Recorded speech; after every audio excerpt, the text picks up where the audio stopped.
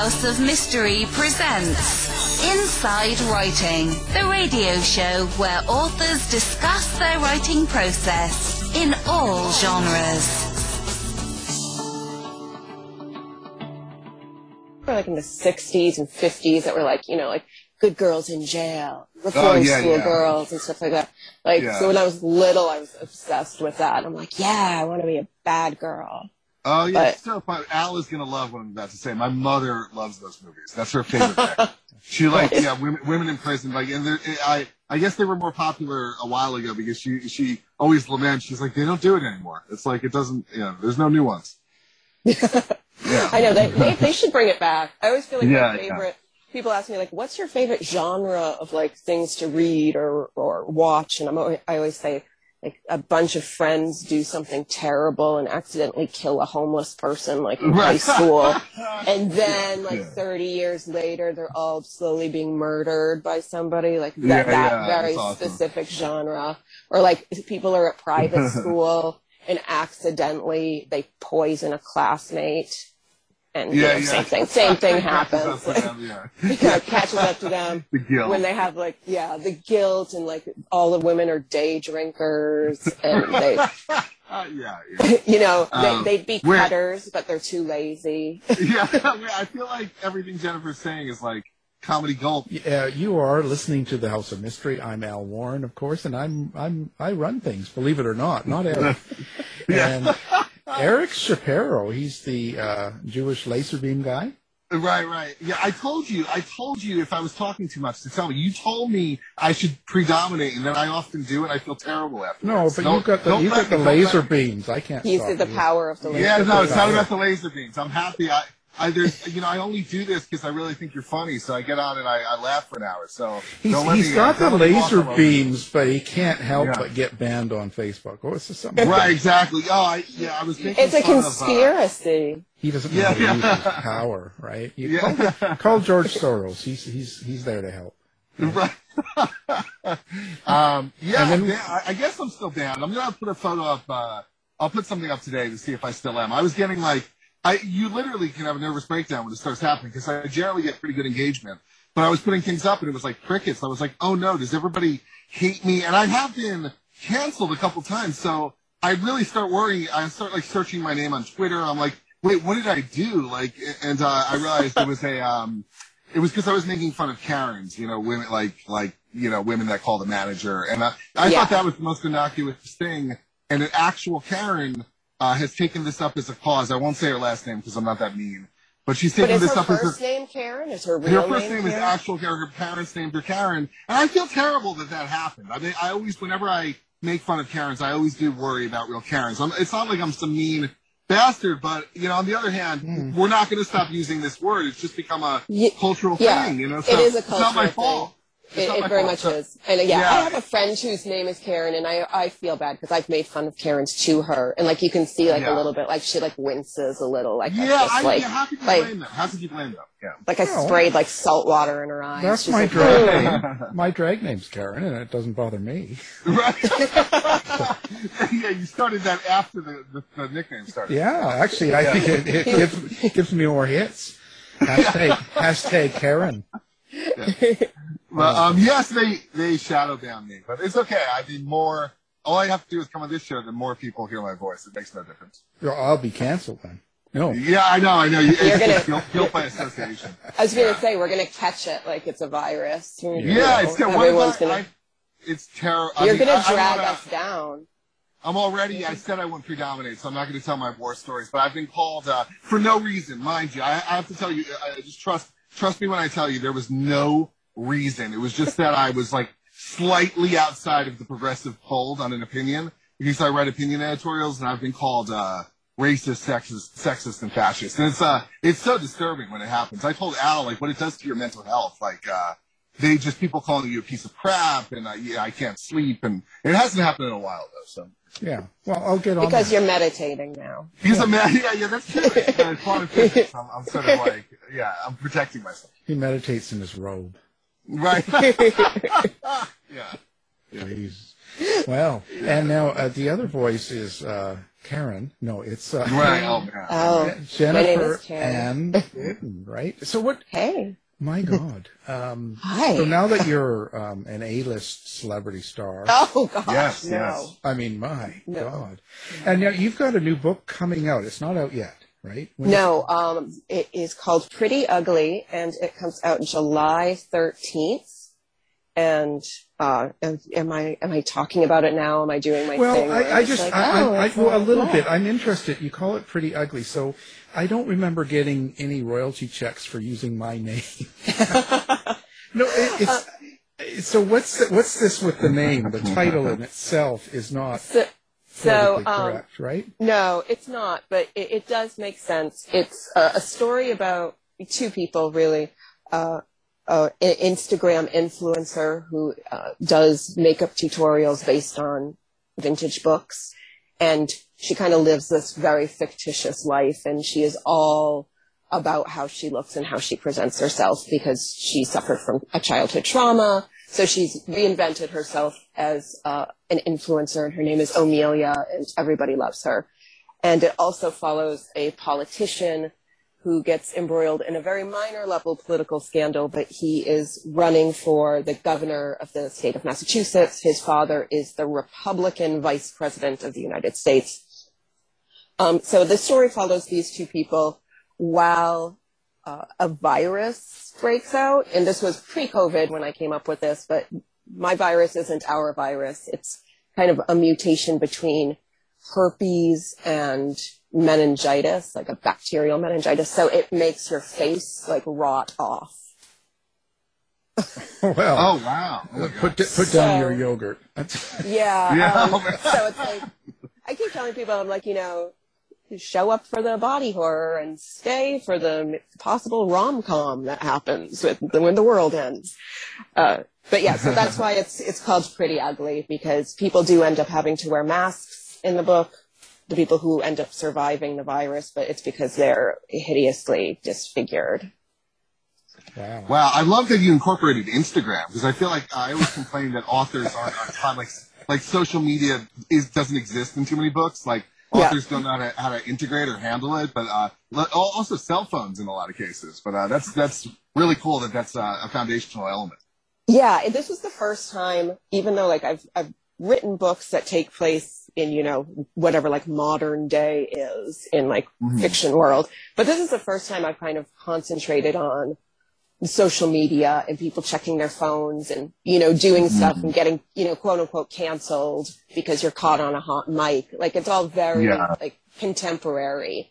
There's a lot of doom scrolling and it was refreshing to be able to just like kind of talk about things that really happen to us, like where we get trapped in staring at Facebook for hours, and like it's part of who we are, and it makes sense for it to be part of who my characters are too. Oh, that's awesome! Yeah. I think that's going to be a selling point for a lot of people because the absence of it is almost creepy in a lot of books. It's like, wait, why aren't these people on their phones all day? Like it's just become a reality. Yeah. I'm working on a project right now that I can't really talk about, but it's very, very, very, very, very social media focused in a dark way. So it's been interesting to write in like chat room logs and text messages and, people just being very obsessed with their phones. But just this sort of theme, when you write in this style and you add these subjects, like, for instance, the Republican vice president and stuff.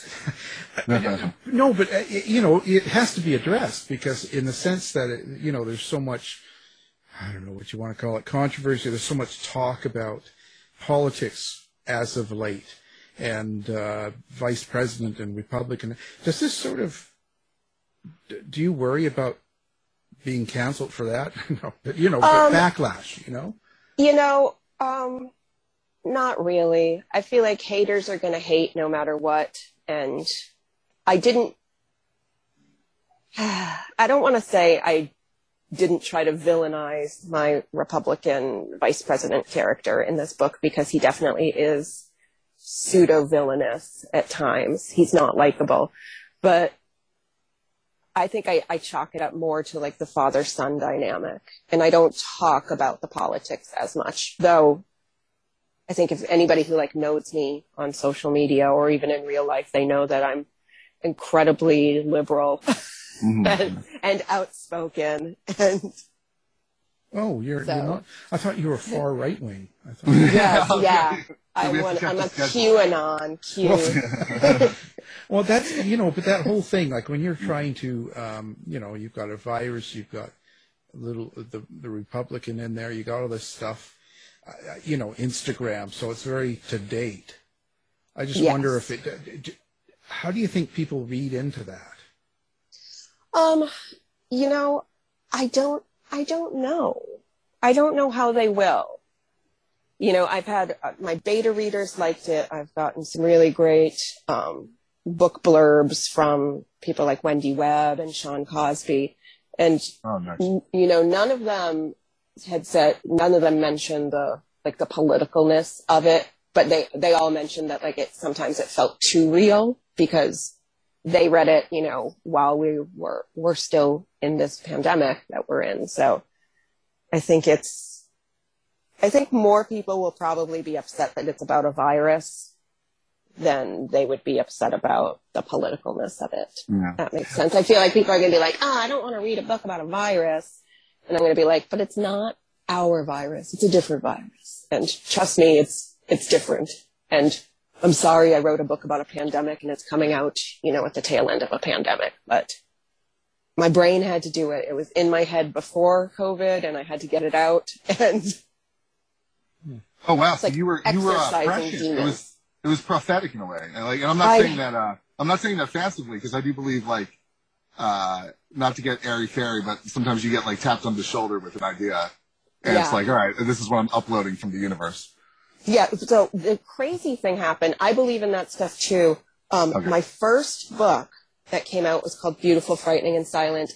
And one of my characters has a very specific injury. He gets in a car wreck and his hip shatters and his femur shatters. So he has a steel rod in his leg and he walks with a limp. And so as I was writing that book, I was maybe in my second draft of it. My mom, who lives with us, fell down, shattered her hip, and broke her femur. And she had to have the same surgery that my character did in the book. And I was like, what did I manifest? And my husband always jokes, he's like, be careful with what you're writing. There's no question. Yeah.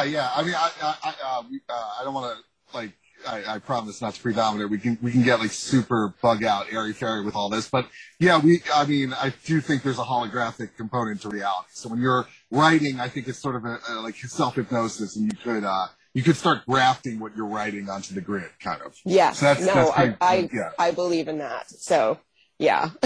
Yeah. So lo and behold, it's like, oh no.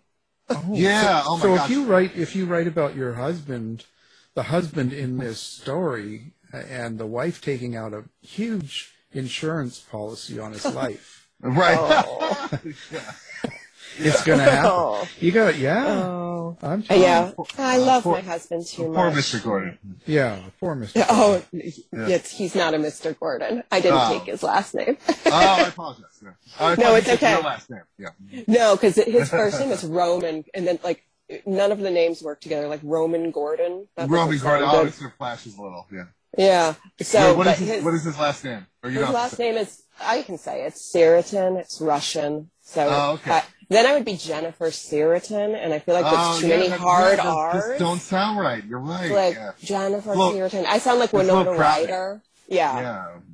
Well, yeah, I feel bad for you because I'm Russian too. We're intense husbands to have. It's I'll put you in touch with my wife. You can trade notes. I've gotten used to it. We've been together we've only been married since Halloween, but we have been together for 11 years, 10 years. Oh wow! Congratulations on the recent marriage. So you got married mid-pandemic. Yes, we did. We eloped. We knew we wanted to get married on Halloween because it was a full moon. It was a Saturday. It was the perfect date. But then the pandemic came and happened to us all. And we were just like, well, we can't have a wedding, and that's fine. but then we went back and forth for a while, but we ended up just deciding to do it. We stayed in a bed and breakfast that was haunted. We were the only guests there. So it was really a nice 2-day getaway mid-pandemic. Oh, wow. Unforgettable, yeah. Yeah. I feel, I'm a fun, enjoyable husband, but as a Russian, I just have trouble relaxing or enjoying myself. That's my only motivation. Yeah. Everything is always very severe and dark. Yeah. I understand that. I understand that. I'm like, just relax. Just relax. It's calm yourself. It's always a sub-zero winter of the soul. Yeah. Now, are your parents, were you born in Russia? Were your parents born in Russia? It's all my grandparents. I'm Russian, Polish, and German, but most of my ancestors are Russian. Yeah. Yeah. I always wanted to be Russian because, like, growing up, like, during the Cold War, I was, like, kind of obsessed with Russia. Had the Russian Cabbage Patch Kid doll. Like, loved watching all the Russian figure skaters. I was like, gosh, being Russian would be so cool. And, so again, I think I manifested, so I married a Russian. That is a manifestation. Oh, you're not kidding. Like, my wife, because I'm Jewish, my wife is black and Filipino, and we now live in the town where she grew up, and we have the local newspaper here, and we're part of this community, which is predominantly Asian. It's 70% Asian. And her growing up here, she was obsessed with Jewish people, and she never met one. Like, I'm like literally one of the only ones here now. Like, she loved Schindler's List. Like, she was very interested in the Holocaust, and then I feel she manifested me. So I totally believe in that stuff. Are you a New Yorker? You sound like an East Coaster. Where are you? I am an East Coaster. I'm in New Hampshire. You're in New Hampshire. So, but like 45 minutes from Boston. But most people, when they meet me, either online or in real life, assume I'm Jewish and from New Jersey. Yeah, it's funny because I'm from New Jersey myself. Yeah. Okay. You are. And people go, but like in a nice way. You seem like you're from Jersey, but in a good way. And I'm like, what does that even mean? I'll tell you, having grown up in Jersey, we were so made fun of growing up. Like, it was always a punchline, like, what exit, or like, we're all trash and all this stuff. I have to tell you, or it could just be a perceptual thing. When The Sopranos took over the world, like, I felt like it upped our stock, our credibility so much. Like, suddenly we became like anthropologically fascinating, like, and that show so accurately captures us. But it's so interesting because I never thought of it consciously. It was always subterranean, but because we've been Facebook friends for about a year, I was absolutely operating under the assumption that you were a Jewish New Yorker, and I'm almost slightly surprised that you're not. Yeah. I mean, everybody thinks I am.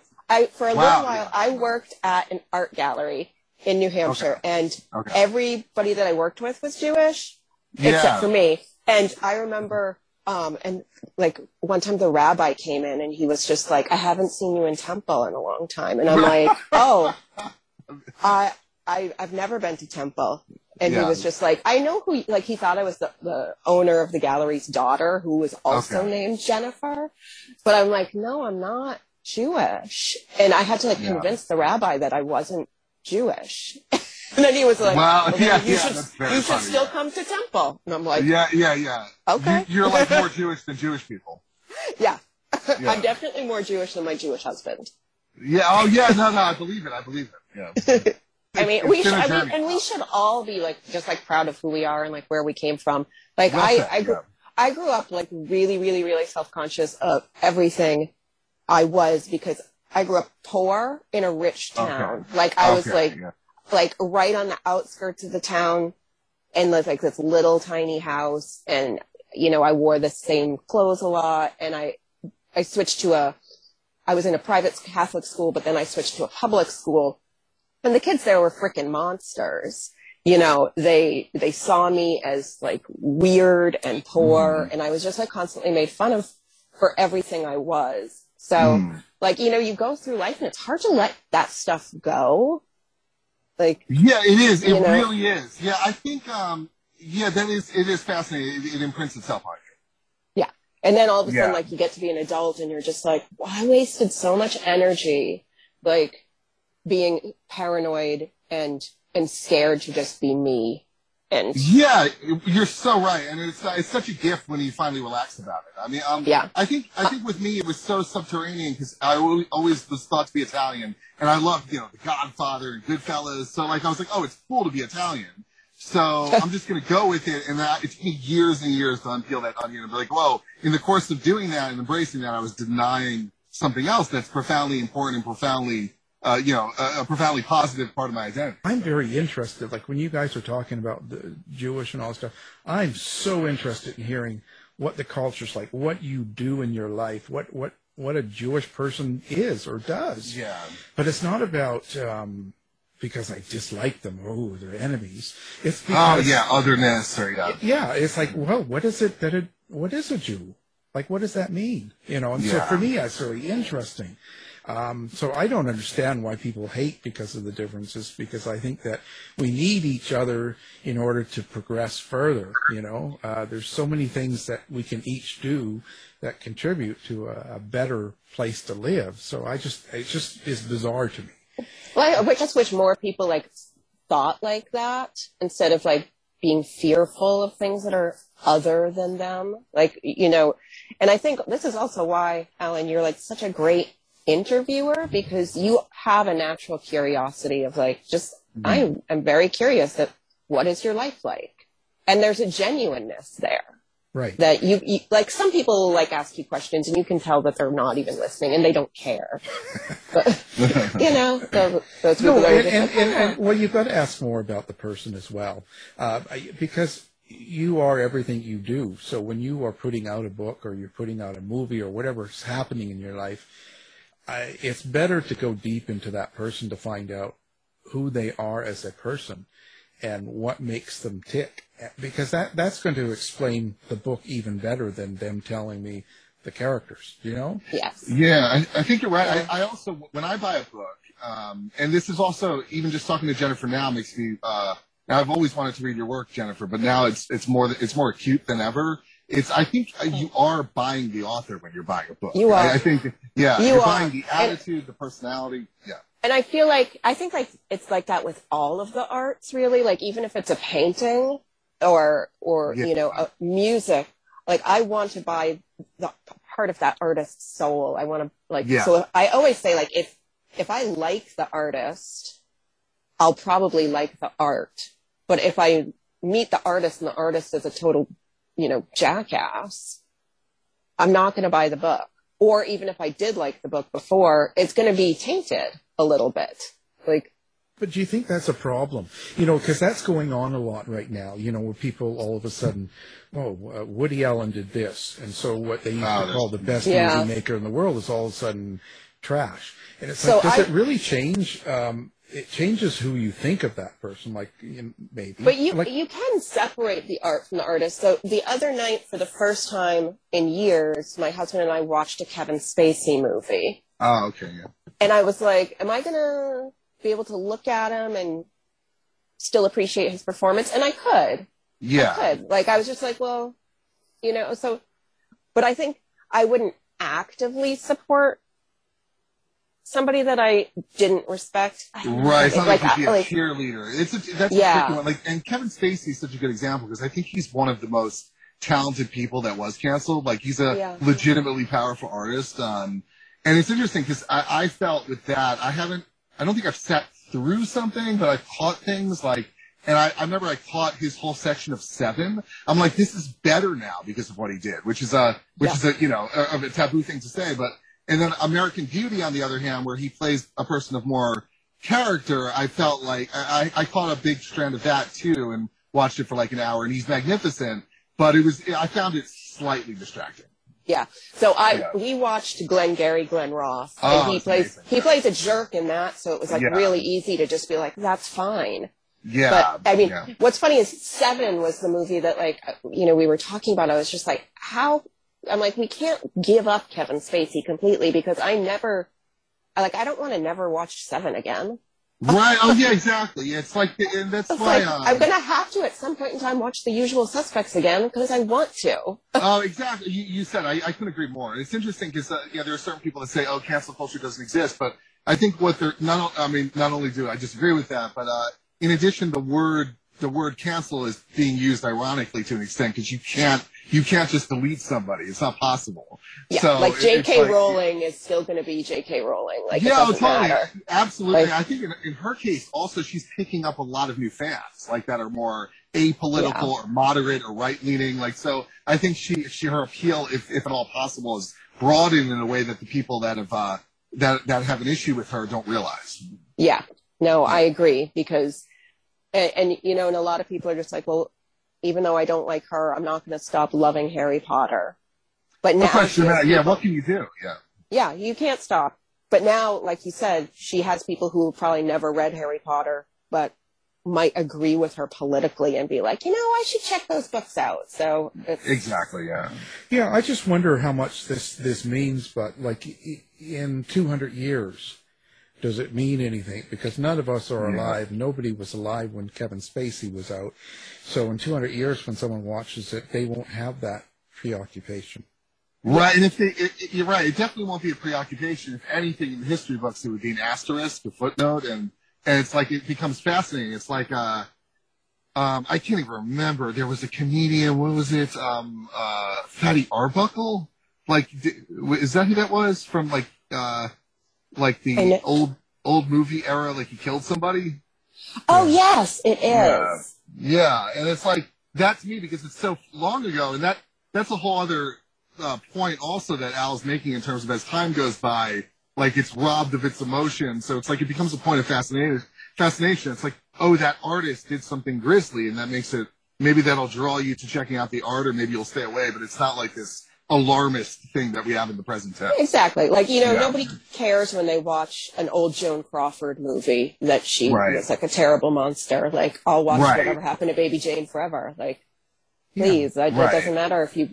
I think in time it's not going to matter. I think it fades away and the art is left, and then the new generations won't be in touch with it, and it won't matter as much, if that makes sense. I think. It does make sense.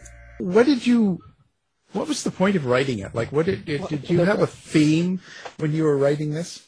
You know, my theme originally started as what would happen to people who base their entire life on being a fictitious version of themselves, and then they can't be that version of themselves anymore because they become disfigured. But then throughout the writing of it really became kind of a journey of figuring out who you really are. So both my main characters, each, you know, they don't know each other, but each of them have like a very severe loss in their childhood. And it's that moment that kind of shapes them into, I'll just be a different person. I'll be a fictitious version of myself, and then nobody can hurt me. So, you know, thematically, it was about the world ending, but not just the world in general ending, but like their world, their fictitious world has ended. And the only thing they have left is actually who they really are. And it's about reconciling who you really are. Are you pretty? Are you ugly? Are you both? Are you destined to be alone because you can't love yourself? And so, and it's, you know, it's a story about connecting with family, understanding who and what family actually is, especially when you don't have a family. Like, so. Yeah, it's parts of it are very, very beautiful. It's just like, it's very much like a lament on life, an unlived life, and how to maybe find happiness when there's honestly like no happiness to be found. So it's about that. It's very timely. I think so many of us can relate to the themes in terms of the social media avatar versus the actual person and navigating reality. That's fantastic. Mm-hmm. Well, I hope. Well, and I wonder if it's not something that we all have anyway. You know, like when we dress and do our hair and do our things to present ourselves in public, isn't that sort of an image that's not really ourselves? Oh, it definitely is. I mean, and this comes back to, you know, what I was saying earlier, like I was picked on in school. I had really, really, really, really, really terrible skin growing up, and my skin's still not awesome. But I wear makeup every single day, even if I don't leave the house. Like, I because that's part of who I am, like the kind of the, I guess, like the fictitious version of me. I wear makeup. I won't even go to the mailbox without makeup. Like, there was a time a few years ago I was really sick and had to go to the emergency room, and I was putting on my makeup before I left. And my husband was like, "You're probably dying right now. Let's just get you into the car and bring you to the hospital." And I was like, "No, I just have to put on my makeup because, because I have to. Like, I need to be wearing lipstick, even though, I was, very close to death."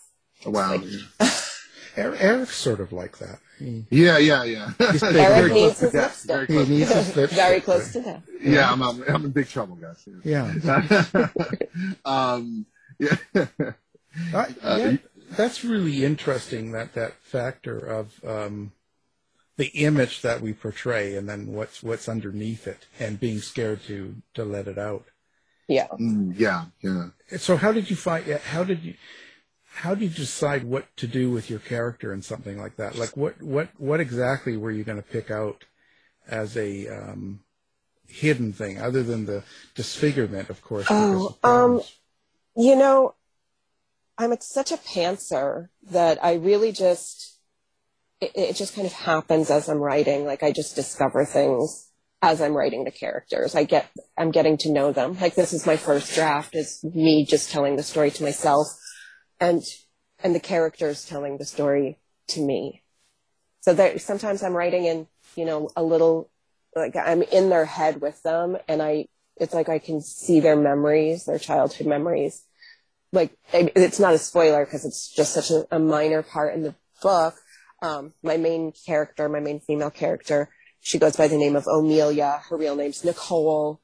But as I was writing it, I just have this memory of her eating raw meat when she was a little kid and getting really sick, and her father putting a cool cloth on the back of her neck and rubbing her back. And to her, that was the only time she ever really felt loved.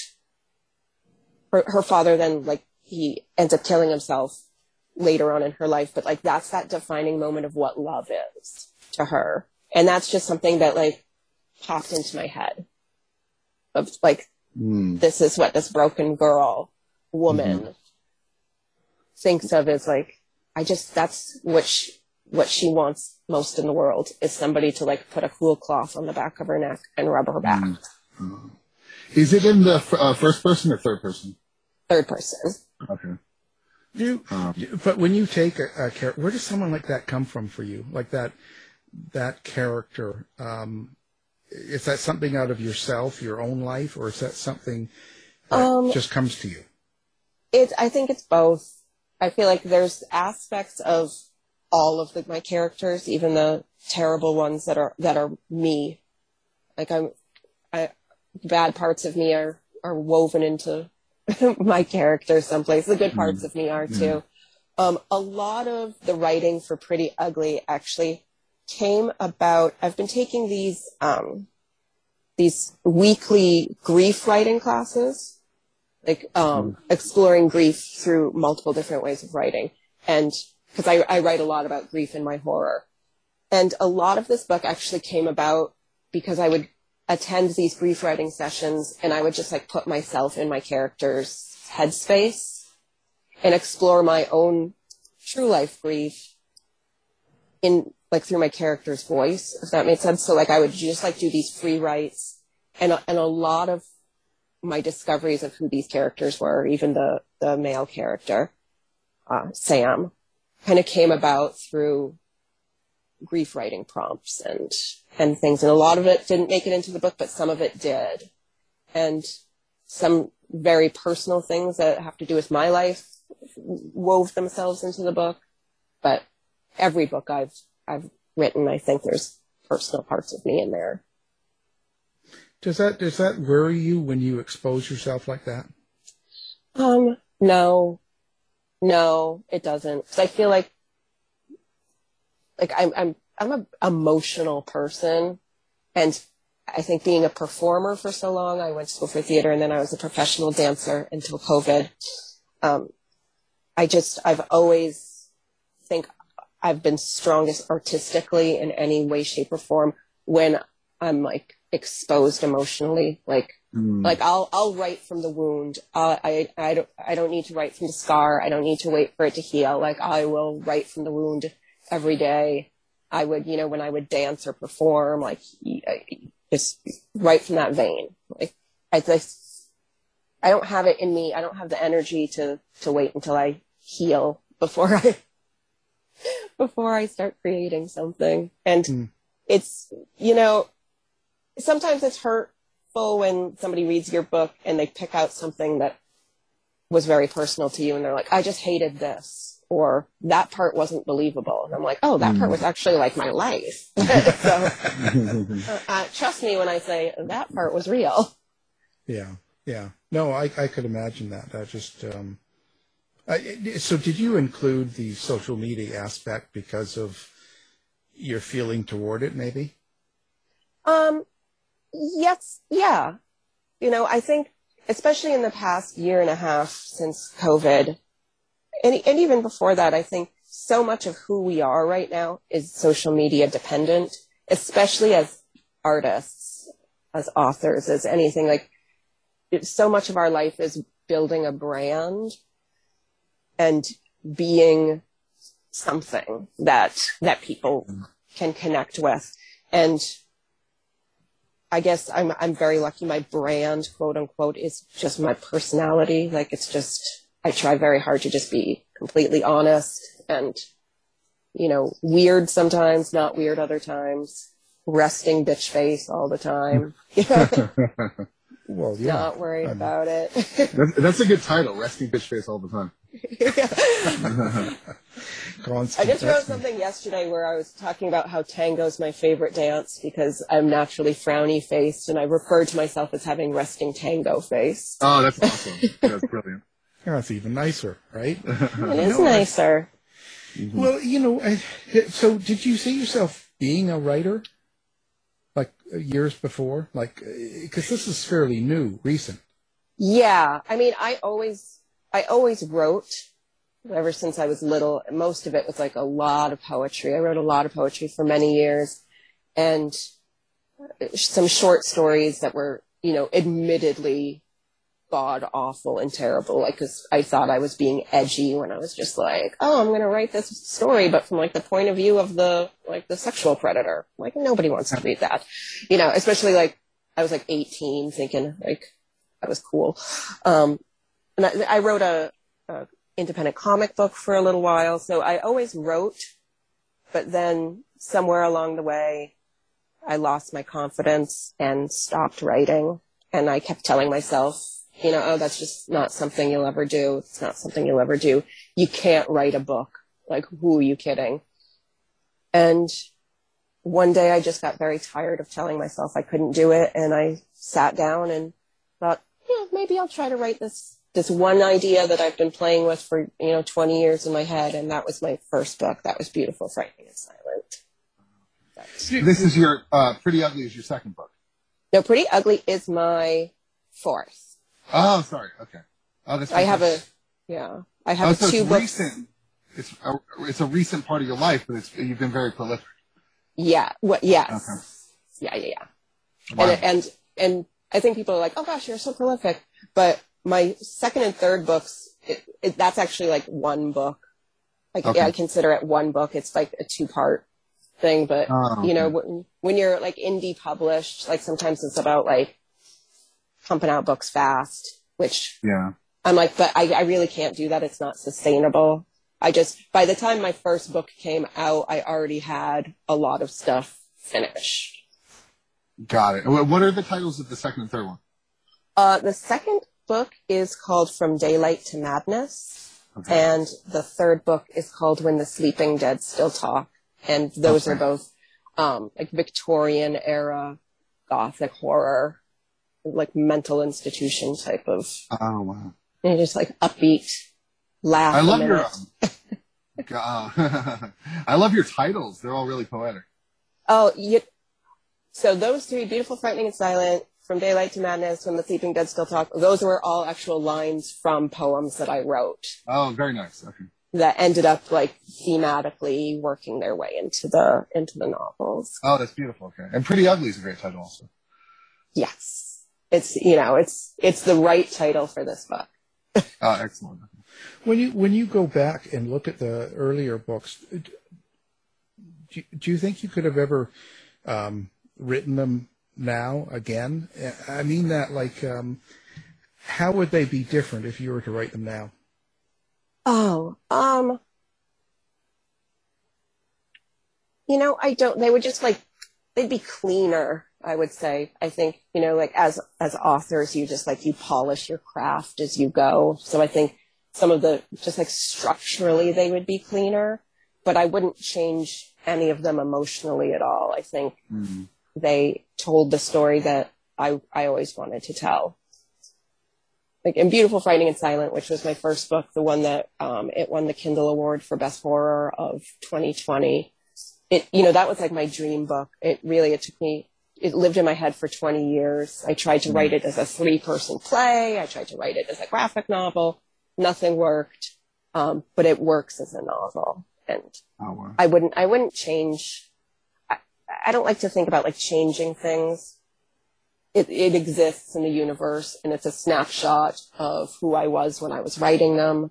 So I wouldn't write them differently. I would write them more cleaned up a little, grammatically. Right now I'm obsessed with using M dashes. So I would probably go back and change all of the commas to M dashes, and that wouldn't help.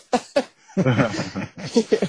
Well, so do you find that a real important aspect for you? The technique, the grammar, all the technical parts of writing, or is it still about the story? It's still about the story. I mean, I know I should care more about the grammar parts and all the technical parts, but to me, it's the story, it's the characters. I do love language. I love molding language like it's clay, I just making it take different shapes. I'm still, I'm a poet at heart. So there's a lot of lyrical language, and there's a rhythm to the way I write with word repetitions and sentence lengths. And so. And what's the underlying theme? If someone takes home your book and reads it, besides the story itself, do you have something you want them to take away or think about besides the story? I think, honestly, the work, I think my overreaching theme would actually be grief and grief writing and how grief affects our lives. And it's not even just necessarily current grief, it's just how it shapes us. And because grief is a tidal wave. It can come and bowl you over, but it's also a street with a lot of potholes in it. Sometimes it's a story told by a schizophrenic. It doesn't make any sense. It's just, so yeah, I would say that everything I write is kind of an exploration of grief in some way, shape, or form. And grief doesn't necessarily mean death, because you can grieve anything. You can grieve losing a job, or you can grieve the fact that you're heavier now than you were 5 years ago. You can grieve your body changing. You can grieve a life that you didn't live.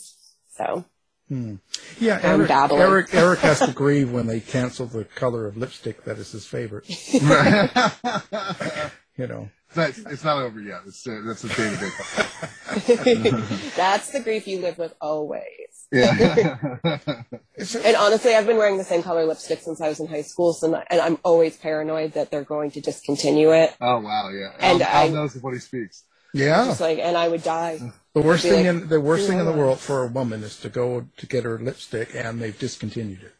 Oh wow. Or for me, as being a curly-haired woman, finding the right products to deal with my hair is a lifelong battle. And when they discontinue one of my hair products, it's like an 8-month process to like figure out a new combination of conditioners and things that somehow fix the curly hair.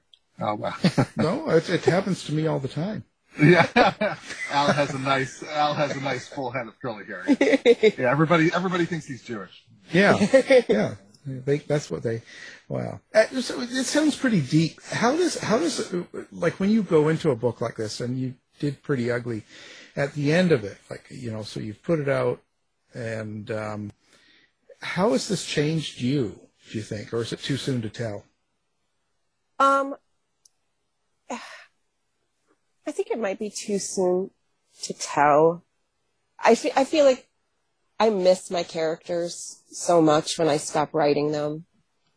And I always have to take like a mental break because I don't know who I am without them for a little while. So I can't like go right into another project. But I think Pretty Ugly changed me because I feel like it brought out a less cynical side of me. And there's like a strange romanticism in Pretty Ugly that I wasn't accessing that part of my emotions in my brain. And I guess like believing in self-forgiveness, like it was all of that. Humans are pretty complicated, aren't we? Yeah. Or screwed up.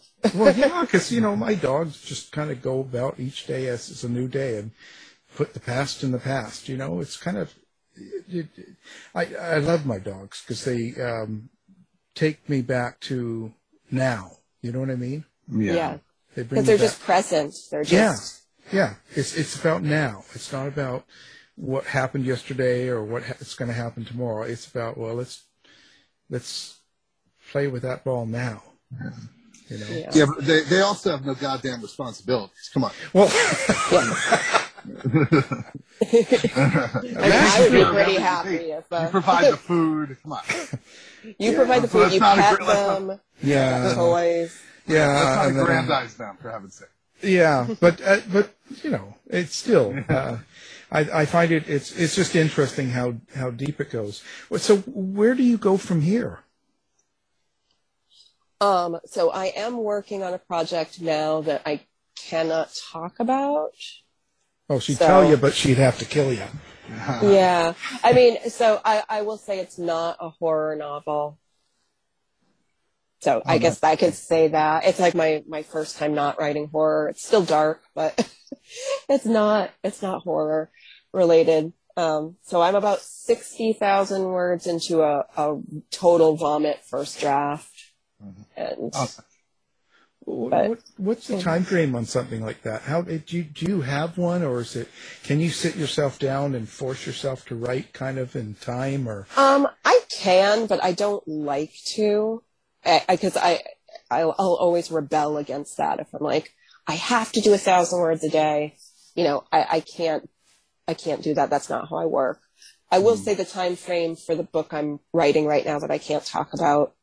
My agent, not Mickey, my publicist, but my agent did say, write it and write it fast because she thought the idea was like a hot idea. Oh, nice. So this is probably like one of the fastest times I've written, but I also think my drafting process is going to take a lot longer because I didn't go into this project with like a huge mental well of understanding who these characters were. So I'm figuring them out on the fly, like as I'm typing, figuring out, a whole different genre to be writing in. And how does that feel? Does it change your mind?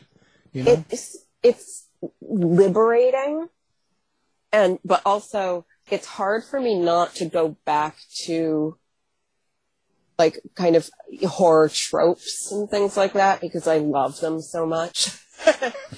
And I keep thinking like, I should just add like a ghost in here. And I'm like, no, don't add a ghost. That wouldn't even make sense. But so it's, when the writing's going well, and I think this is the same for like any project, when the writing's going well, it feels great. And then there's days where you just don't have words. Like they're just not there. Yeah. Story of my life. Wow. Well, this is pretty amazing. So now let's talk about where people find Jennifer Ann Gordon. Oh, the easiest place to find Jennifer Ann Gordon is actually at jenniferanngordon.com, my website. That has links to all of my social media, so you can choose where to benevolently stalk me. I'm not on Twitter a lot because it gives me like rage-induced panic attacks. Yeah. Good move. So I do have a Twitter account, but don't expect anything from it really, except the occasional retweet of a meme. But I am active on Instagram. If you like dogs, follow me on Instagram because I take a lot of pictures of my dog. And but again, mostly active on Facebook. Well, great. Now, we're going to have you linked up to our webpage as well. People listening can find you real easy then. And if they want to, after all this talk. Oh, they're going to be like, that girl is cray. Well, you know how it is. So, does your pandemic in your book, does it end? Or your virus? No. No. Do they have Q on? Is there like Q there, or is it R? Or No. S? Maybe a V. No. No V group. Oh, no. Well, there you go. Well, our guest has been the great Jennifer Ann Gordon, and the new book is Pretty Ugly. Thank you for being here. Thank you, Alan. Thank you, Eric. It was great. To find out more about our show, guests, or to listen to past shows from our archive, please go to www.houseofmysteryradio.com.